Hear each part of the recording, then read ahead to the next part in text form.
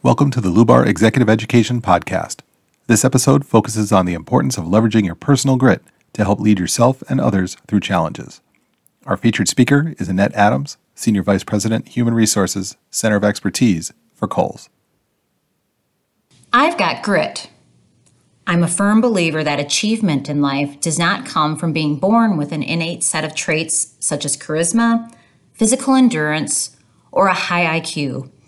No, my belief is that achievement comes from having a fierce resolve in everything you do and is demonstrated through how a person shows their genuine self through resilience, being intentional in their decision-making, and thoughtful in their understanding of the impact they have in each situation.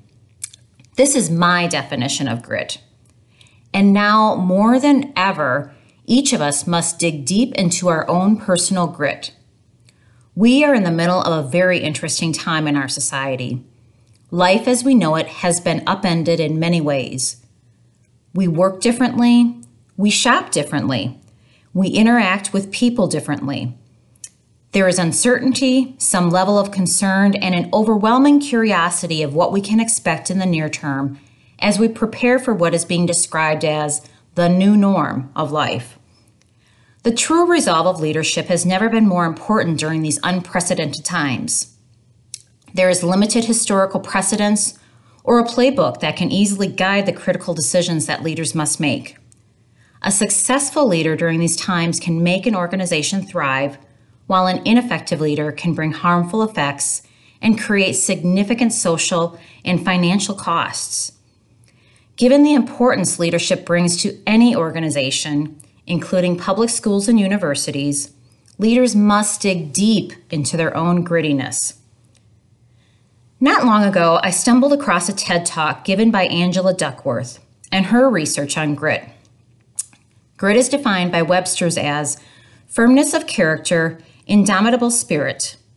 Duckworth's definition of grit is sustained perseverance and passion for long-term goals. Grit. She further describes that leaders who are faced with challenges are trying to do things they can't yet do, failing, and learning what they need to do differently. It's exactly the way that experts practice. Successful people aren't born successful. Behind it all, there's hard work, persistence, and a lot of grit. As I mentioned, my own definition of grit is relatively simple. Be genuine, be resilient, be intentional, be thoughtful. My own grittiness comes from the way I lean into these four qualities in my daily life and how I use my past experiences to draw from and demonstrate leadership. So I'll start with the idea of being genuine. Keep it real. Connect with people not only professionally or academically, but also personally. Get to know people. We all get busy during our day. Meetings, returning calls, preparing reports, planning dinner for the family, scheduling our health appointments. All of these consume our time. As leaders, we must remind ourselves that those around us are paying attention to our actions. They are looking to us as role models, and quite frankly, our actions speak quite loudly. We need to make ourselves available, be approachable, and create an environment that is welcoming and represents a true and genuine version of ourselves. I make it a point to set time aside regularly to stay connected with my team, peers, and others that I work with through coffee chats, formal meetings, informal lunches, drive-by chats. A sense of connection reinforces the notion of being genuine. Genuine people are likely to recognize their faults and shortcomings, to accept them, and to take responsibility for their actions as a result. Next, be resilient. Adversity is a fact of life.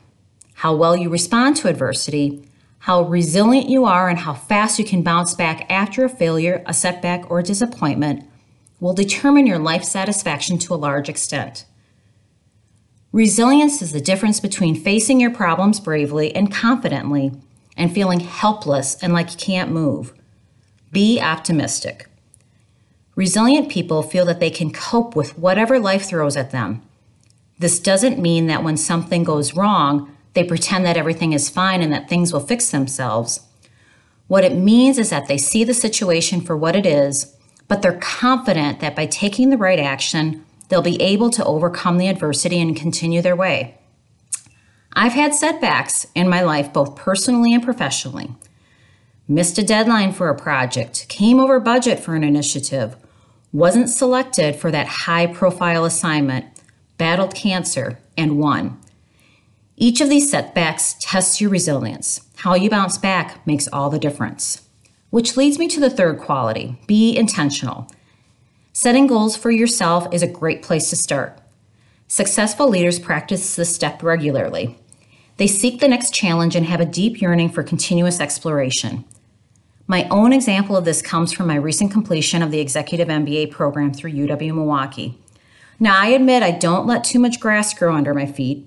I seek challenges and enjoy the personal and professional sense of accomplishment that I gain. As a seasoned human resource executive, and I use that as a way to describe my numerous years of experience, I don't settle for one way of growing. The EMBA program was a very intentional action that I took to not only refresh my business acumen, but to also recharge my leadership behaviors and apply them in a new setting.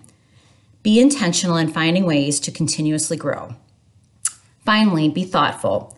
Show consideration and give attention to the needs of others. The actions leaders take can have a profound impact on people. Being thoughtful is like the idea of servant leader, which puts the needs of the employees first and helps people develop and perform as highly as possible. When leaders shift their mindset and serve first, they benefit as well as their employees in that their employees acquire personal growth, while the organization grows, as well do the employees' growing commitment and engagement.